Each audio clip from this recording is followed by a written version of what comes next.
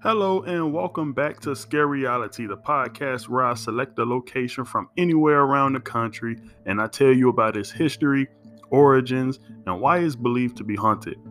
I'm your host, D. Ferris, and in today's episode, we're going to take it back to Chicago and discuss the St. Valentine's Day Massacre. Now, I'll just start by saying that if you visit this location today, you probably won't see any reminders of the past or anything out of the ordinary. But nonetheless, if you take any ghost tour in Chicago, they are going to make some sort of reference to this place due to its very infamous history. So, on the morning of February 14th, 1929, four unknown assailants gunned down 7 men in a Lincoln Park garage. Of course, it should be noted that two of them were dressed as Chicago policemen. This massacre had shook the nation and had long-term effects on local and national law enforcement and politics. Now, on the record, officially the St. Valentine's Day Massacre is an unsolved crime. The police were never able to identify anyone, and no one ever came forward to confess or anything like that. But there actually wasn't much doubt as to who was behind the hit. It was widely believed that Al Capone ordered the hit.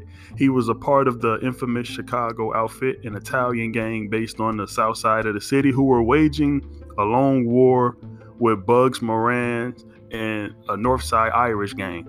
Apparently, the massacre was planned as a means of ending a 5-year war over the city's vice businesses.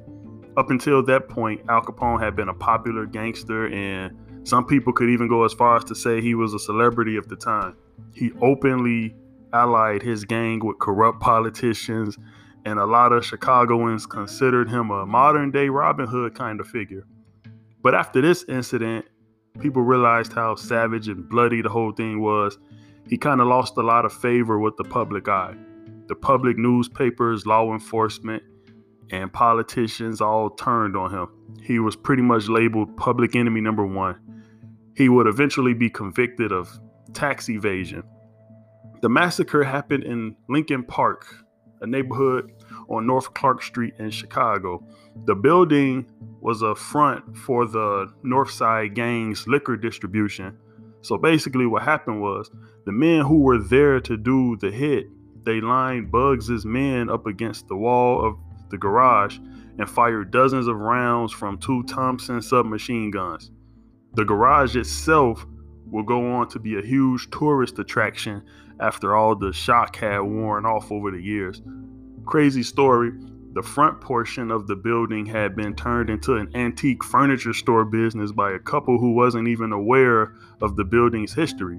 Once they found out that the place was actually being more visited by tourists and people who were just curious rather than actual customers, they decided to close the business.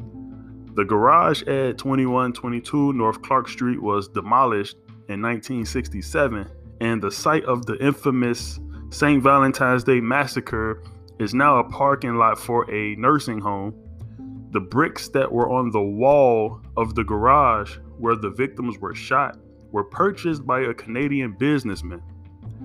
And for many years, they were displayed in various crime-related novelty displays. Many of them were later sold individually, and now all of the remainders are pretty much owned by the Mob Museum in Las Vegas. The bricks that were taken are said to bring people bad luck. It was also said that Capone himself had seen an entity and was haunted by this entity until he passed away. It is also believed that he used a medium in 1931 to try to help rid himself of that entity. So in conclusion, regardless of what is built on top of the property now, it is believed that the location in general is still haunted by the men who died that fateful day. Well, that's the episode for today. If you like that one, please be sure to check out some of my other episodes and stay tuned for more in the future. As always, I'm D. Ferris, and thanks for watching. Signing out.